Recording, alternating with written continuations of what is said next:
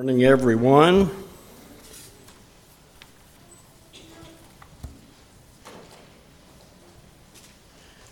It's a wonderful Lord's Day. Any Lord's Day, even if it's storming outside, is a good day, isn't it? What a privilege and a blessing it is for us to be here in assembly, free to do so, with a comfortable building. Isn't it wonderful just to be able to assemble and worship God? And let's strive to do our best this morning to do that. I appreciate the prayer this morning. And let's really be remembering the team in Uvalde. I think their VBS begins today and goes through Thursday, I believe, anyway, through part of the week. And we all know what happened there not too long ago. It may very well be that the hearts of the people there are a little more attuned to have their children in Bible school. So let's be praying along those lines that they'll have a good and successful Vacation Bible School. And I'd also like to ask that you pray for Kay and me. The Lord willing, later this week we'll embark upon 3 sojourns back to back. And we'll be helping 3 small congregations in South Carolina and Pennsylvania and in New York. And as you know, when you're out on the highways, it's pretty treacherous. We would appreciate your prayers very much on our behalf in that. I'm going to be reading from Hebrews chapter 6, and you might want to turn there, beginning with verse 13. Hebrews 6, verse 13, beginning and going through the end of the chapter. We all know and realize that the book of Hebrews was written, I believe, by the Apostle Paul to encourage Christians who were beginning to think seriously about abandoning Christianity, Christ, to go back to the old Mosaic law, to Judaism. And so throughout the book of Hebrews, he presents case after case showing how that's the worst decision that you could possibly make. How much better is the new covenant than the old? So why would you want to go back? And part of the reasoning that the author uses to convince them to hold fast, to hold strong to Christ and to Christianity is the idea of eternal life, that eternal life is in Christ. And if we are in Christ, then we have that eternal life. So beginning with verse 13, let me just read the verses through the end of the chapter.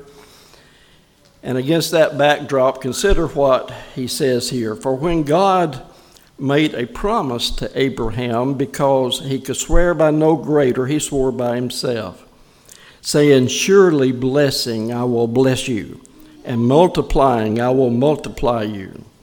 And so after he had patiently endured, he obtained the promise. For men indeed swear by the greater, and an oath for confirmation is for them an end of all dispute. Thus God, determining to show more abundantly to the heirs of the promise the immutability of his counsel, confirmed it by an oath, that by 2 immutable things in which it is impossible for God to lie, we might have strong consolation, who have fled for refuge to lay hold of the hope set before us. This hope we have as an anchor of the soul, both sure and steadfast, and which enters the presence behind the veil, where the forerunner has entered for us, even Jesus, having become high priest forever according to the order of Melchizedek. So he's talking about a promise here. In Christ, there is the great promise made first of all to Abraham, and we now as heirs in Christ of that promise of eternal life with God in heaven when this life on earth is over. And you'll notice that here in verse 18, at the end of the verse, he talks about those who have fled for a refuge, that we are to lay hold of the hope set before us. So he talks about a hope of eternal life, and that is set before us.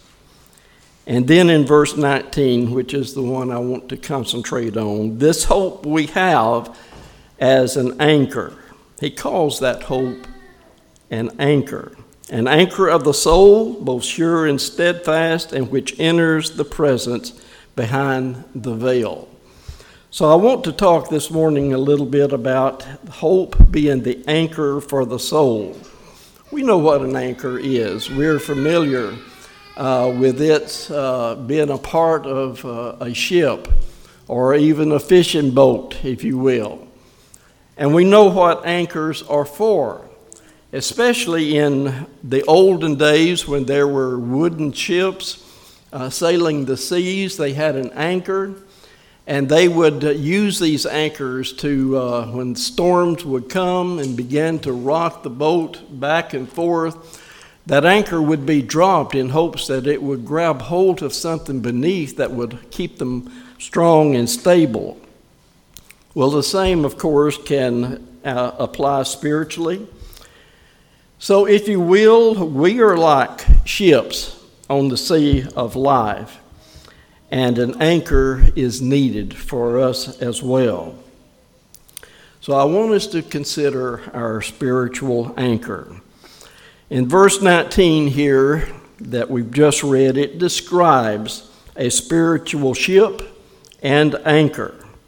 And I want us to look at the three phrases that is there in verse 19. And these three phrases paints a picture for us of this anchor of the soul that we have. He says, first of all, that this hope we have as an anchor for the soul. And so this describes what kind of anchor that we have. This anchor that we have is hope. Kay revealed to me not very long ago that hope was one of her favorite words. And I've begun to think more of it myself. And really what all hope entails. And it's a beautiful word. It's a beautiful concept, something that we can hold on to. And so this anchor here, the Apostle Paul tells us, is an anchor. If we have this hope in Christ, this hope of eternal life after this life is over, that's an anchor to keep us steadfast in the storms of life. Literally, what is hope? Literally, it is favorable and confident expectation. It's not just wishful thinking. It's not just a stab in the dark and just a faithless hope that things will be all right. I know as I was growing up, and then later on as I began to contemplate it, it bothered me that if you were to ask some Christians if they were to die right then, are you sure that you would go to heaven to be with God? And so many times the response would be, well, I hope so. Did Christ come and live among us and suffer all that he did and die on the cross of Calvary for us to only have a hope? Not really sure, but I hope. No, there is more to hope than just wishful thinking or hopeful thinking. It is a favorable and confident expectation. And so here in the context, again, it says that this hope that we have of eternal life is is the anchor that will keep us on the seas of life. This places hope then as something in the future, but not wishful thinking, as I said. Genuine hope is a firm assurance, and I like that word, assurance, that things that are unseen and still in the future. Consider what Paul says in Romans chapter 8, verses 24 and 25. There the Apostle Paul says, "For in this hope we were saved. Now hope that is seen is not hope, for who hopes for what he sees? But if we hope for what we do not see, we wait for it with patience." And so it is a confident assurance of eternal life that is this hope that we're talking about.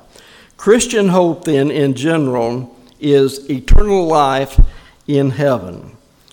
This is the hope that is set before us according to the Scripture. It is what holds us in place, especially in olden days when these ships would be sailing. They would be coming near a harbor, and there would be stormy waves that almost would crush the boat and make it tear into pieces. That is where they would drop the anchor. And the anchor, as we know, different kinds, but all of them have in common claws, if you will, that's designed to grab hold and to hold on. And it's attached to the ship by a cable. And it's sunk to the rocks below. And it holds onto the rock. It catches and it grabs and it holds onto the rocks, and it keeps the ship from crashing above the waters. And likewise, our souls.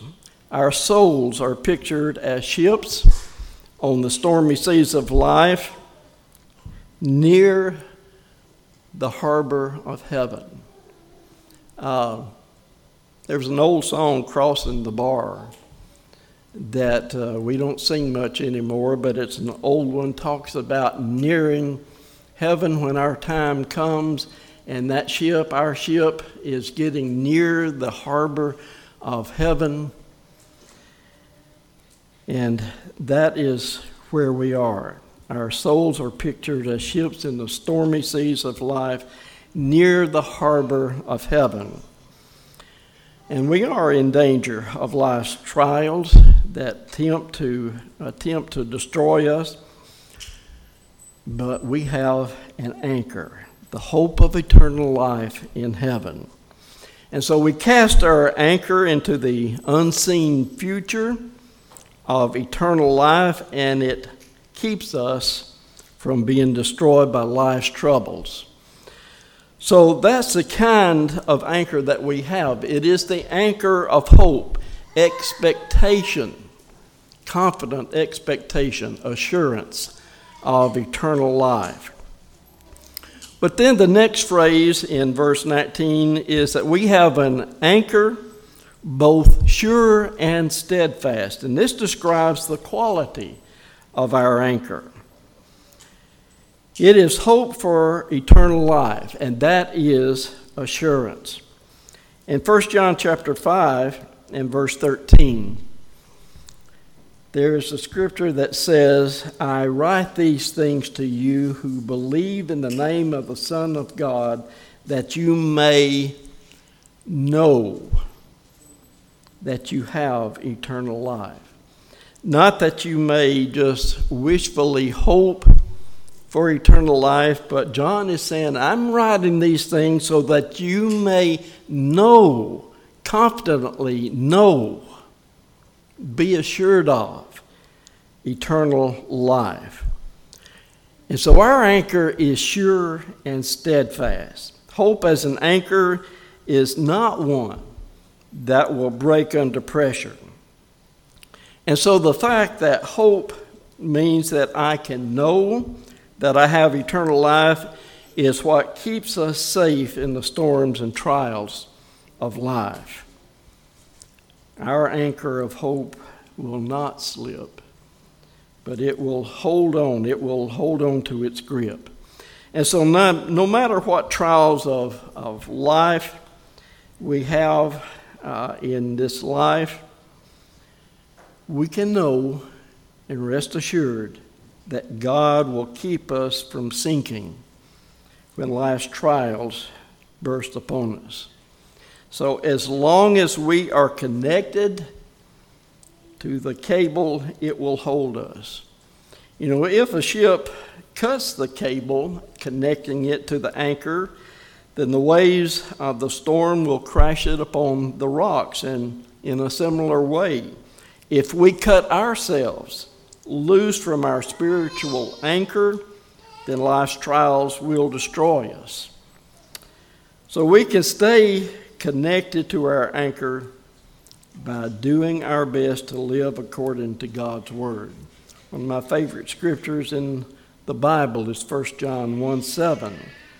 But if we walk in the light as He is in the light, we have fellowship with one another, and the blood of Jesus, His Son, cleanses us from all sin. And you've heard from lessons before about the verb tenses there. It is a tense that promotes or denotes continual action. And so that literally it can be read, but if we keep on walking in the light of God's Word, then we have fellowship with one another, and the blood of His Son keeps on cleansing us from our sin. So that's the kind of anchor that we have. We have an anchor of hope that is both sure and steadfast. And then in the third place, the third phrase of our scripture, which enters the presence behind the veil. So what is he talking about there? This describes what our anchor is attached to. What he's talking about here, of course, is the Old Testament tabernacle or the temple. And you recall the different divisions of those, the tabernacle or of the temple. That's what he's referring to here, what he's alluding to. So no matter how good a ship's anchor may be, it still must be stable rock underneath to attach itself to. And it's the same with our spiritual anchor. We have an anchor, which is the hope of eternal life. It is sure and steadfast, nothing wrong with the anchor itself. But what is it going to attach to? It says here that our anchor is attached behind the veil. And again, we see that this is the veil separating the holy place from the most holy place in the tabernacle or the temple. And so that's what it is alluding to. The Holy of Holies was behind the veil, and we know what that was. It was the presence of God.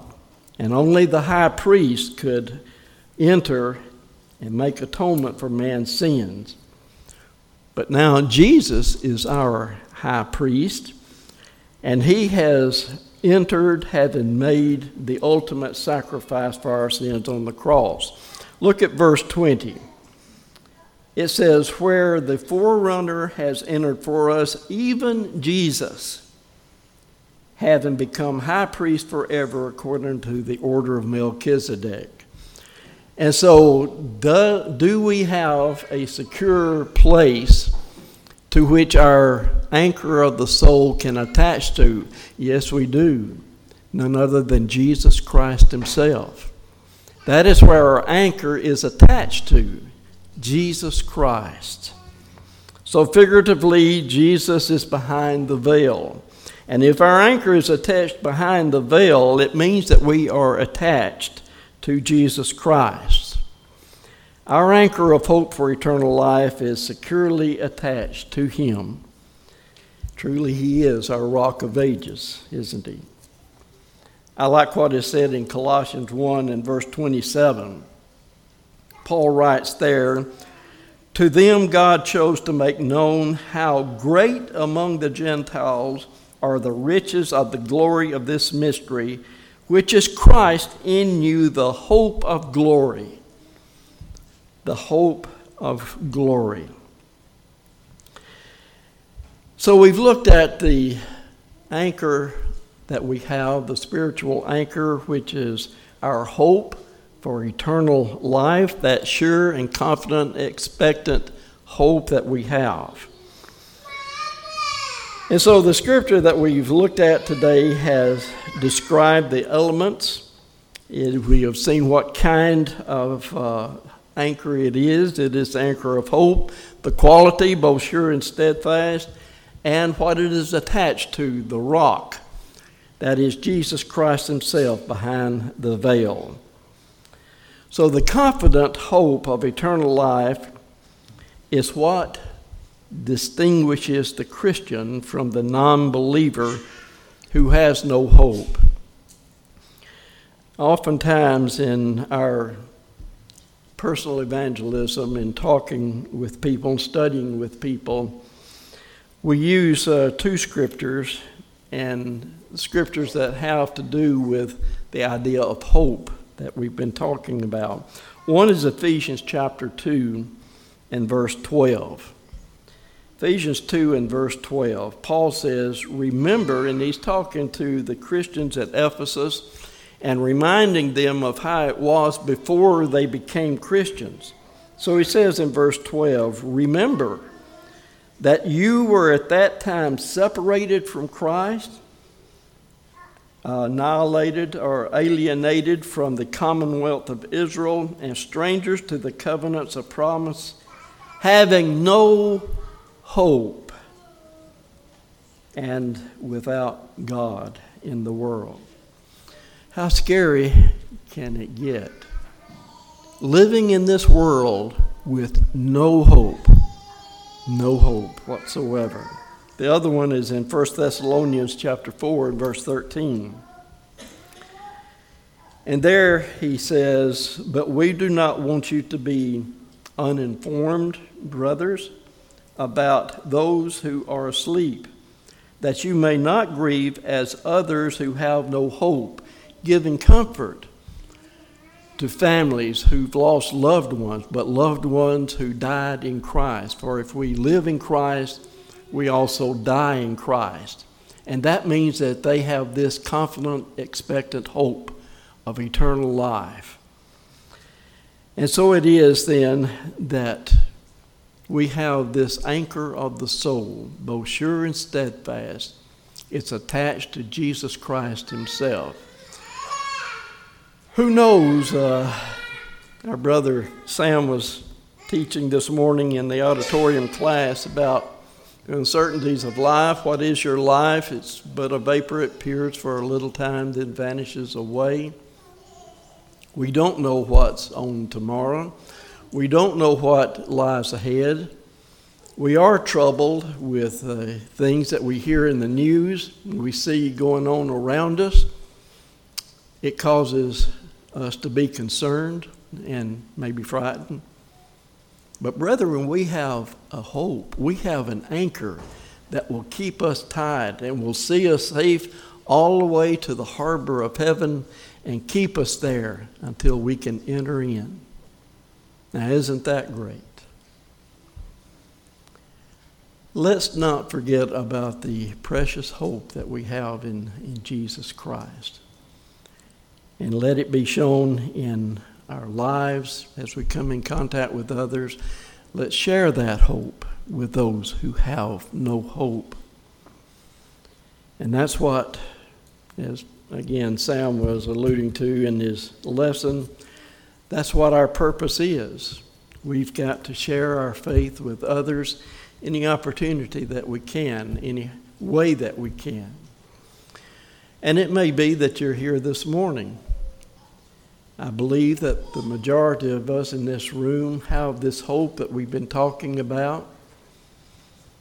But friend, if you're not a Christian, if you haven't obeyed the gospel, If you haven't placed your belief in Jesus as the Son of God and repented of your sins, if you haven't confessed before others your belief that he is the Son of God, and if you haven't been immersed in the name of Jesus for the remission of sins, you're out of Christ. You're in that place where Paul says there is no hope. And we would pray that this morning, if you're in that situation, in that place, that you will choose to obey the gospel. If you otherwise need to respond to the invitation this morning, we encourage you to do so now as we stand and sing.